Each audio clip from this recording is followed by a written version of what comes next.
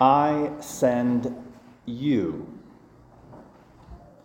Jesus, we hear today, who is the second person of the Trinity, God for all eternity, is sent by the Father to reveal the Father's love and to reconcile all his children to himself through the forgiveness of sins. So, what does Jesus do? Jesus, who's sent by the Father, calls forth many disciples and then sends out the 12 apostles. And it's just an interesting plan that I think if the ball was in Jesus' hands, that would be the best, right? Like, Jesus, you're God. Why don't you just go out and call all people? You know the truth better. But Jesus, God, has a different plan, that instead of him doing everything, he would rather do everything in us. That he wants to give us his Spirit, that he might dwell within us, and then every one of us would be sent out. That we share in his mission, we share in what he's doing by his Spirit.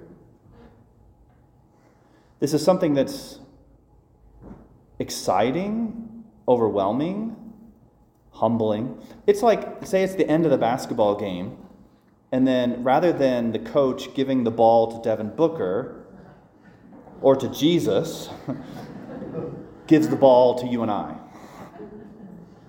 But isn't it interesting though that there's something within us that wants the ball? Isn't that what we practice?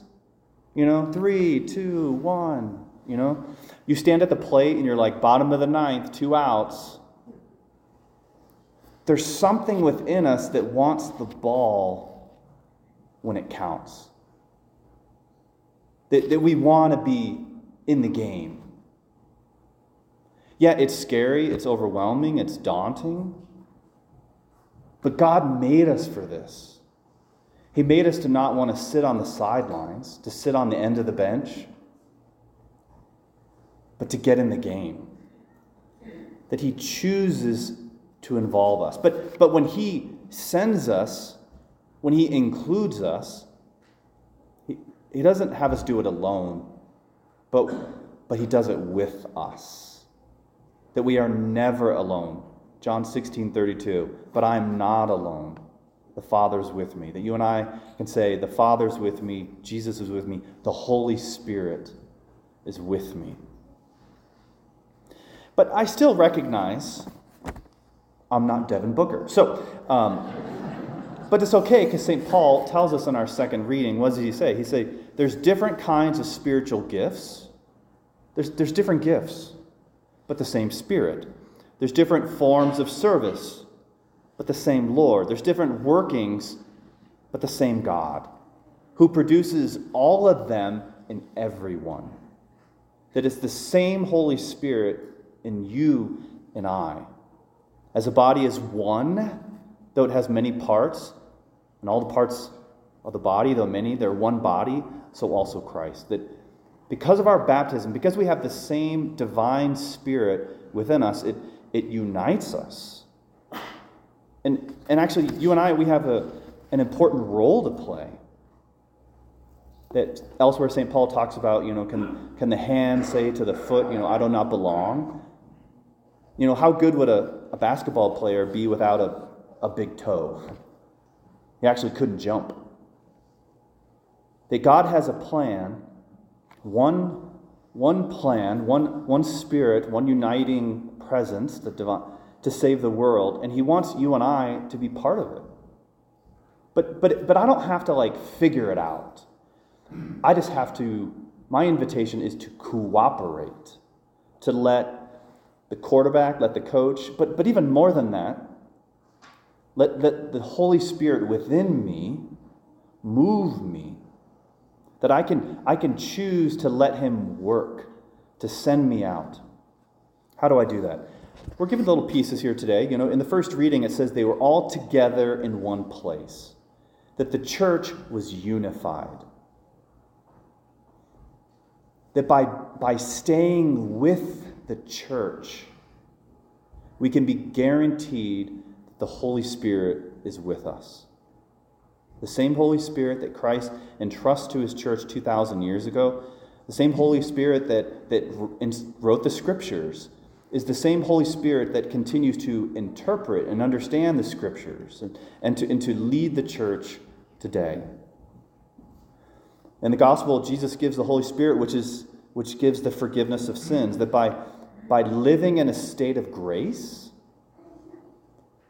that our harmony with God is fostered, that we can recognize and follow his peace. And this is one thing, too, that, there's a lot of people in the world, and a lot of people are listening to different voices, but the same God desires all people to be united in him. The same God desires that everybody experience his peace. For me, peace, Jesus says it twice today, so it's probably important. Peace be with you.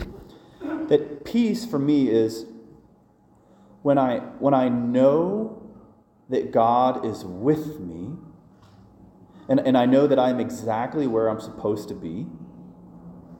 That's part of it. That's one. And two, when I know that it's going to be okay. That's what gives me peace. That for me, God is peace. That I know he's with me. I know that I am exactly where I'm supposed to be. And I know that it's going to be okay. And if we're honest with ourselves, when our peace is stolen, it's because one of those pieces is missing. That if I'm not feeling peace, then I may not have a sense of God with me. I don't know where God's at. I don't know what's going on. Or that I'm not where I'm supposed to be. I feel like I should be over there. Something should be different. It shouldn't be this way. College students, you feel this sometimes. I'm supposed to be in relationship with that person, and I'm not. And it steals my peace. Or the last part, that I don't know that it's all going to be okay. Like, I have to do this thing, and I don't know, or I see my family, I see my future, and it's dark.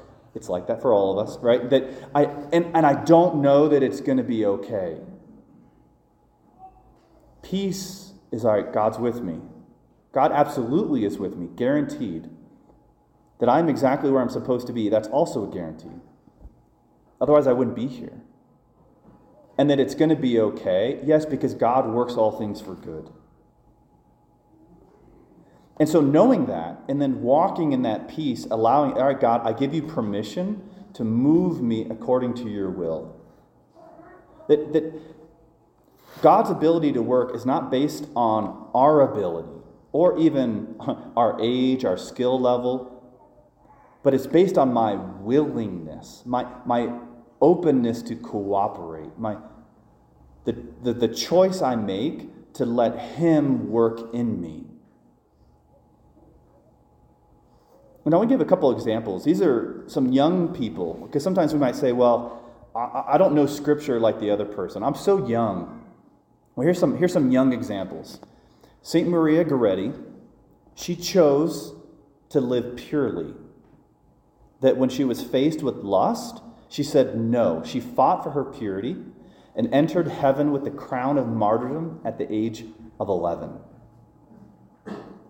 St. Dominic Savio, he died at the young age of 14, and he said, I would rather die than sin.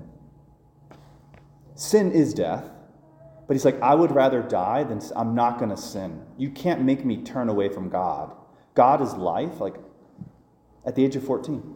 Blessed Chiara Badano, she had cancer, and she offered it to Jesus. Even when her hair was falling out, she would take handfuls of her hair, and she would say, for you, Jesus.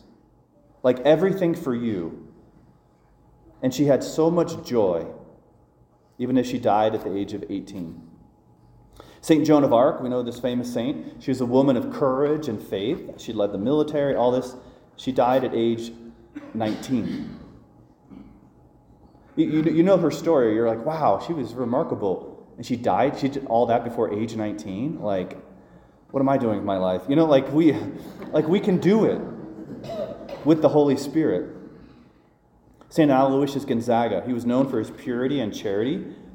He died at the age of 23, caring for victims of a different pandemic. And more recently, Blessed Carlo Acutis. He was a young computer programmer who used technology to share the gospel. He developed a website that had all these Eucharistic miracles. And he died, I believe it was in 2006 at the young age of 15. We call him blessed. That it's not about our ability. It's not about our age. It's, am I willing to let God work in with and through me? And he doesn't have us do it alone. What does he do? He gives us the gift of his Spirit. Do you remember the gifts of the Spirit from confirmation? I should be able to call on you. I'm not going to. Here's how I remember. You always try to find like an acronym or something. This is the best I could come up with, so if you have a better idea, let me know. Wook Puff. That's the best I could come up with. The gifts of the Spirit, right? This is Isaiah 11, 1 and 2. Do you remember them? Wisdom, understanding, counsel, knowledge, piety, fortitude, and fear of the Lord. Wook Puff. I'll say them again. Wisdom, understanding, counsel, knowledge, piety, fortitude, and fear of the Lord. How are those helpful? One of the things nowadays, in the face of anxiety, in the face of so many unknowns, we can be moved in action. There's a lot of, some people, college students, we might call it laziness or sloth. But fortitude is courage. Doesn't mean there's no obstacles. It's moving forward in spite of obstacles. It's being able to persevere. Piety, being able to have a spirit of prayer, having a spirit of reflection, even in a world full of noise. Fear of the Lord is to love God above all things. To love God first, more than what my friends say, or even my family members. That I want to listen to God first. And so if you've been confirmed, you've been given these gifts. And so this is the day when we're reminded of what we've been given. And we can call on God to stir that up. God, I could use a little courage. I could use some fortitude in my life. I could use maybe some more peace and prayer. And we can call on it, as St. Paul says, to stir into flame the gift we've been given. And so, where are we willing to be sent? There are graduates from NAU, your classmates, who are missionaries on other campuses. Not everybody's called to that, but some are. You have graduates from here who are in the seminary. Some are called to that, not all. But perhaps right now, and actually I will say yes right now, that the people with whom you're living, God's sending you. That the family in which you have found yourself, that's, not as perfect as that other family that you think is so great, but it's the family to which God has sent you. Do I recognize that? Am I willing to cooperate with that?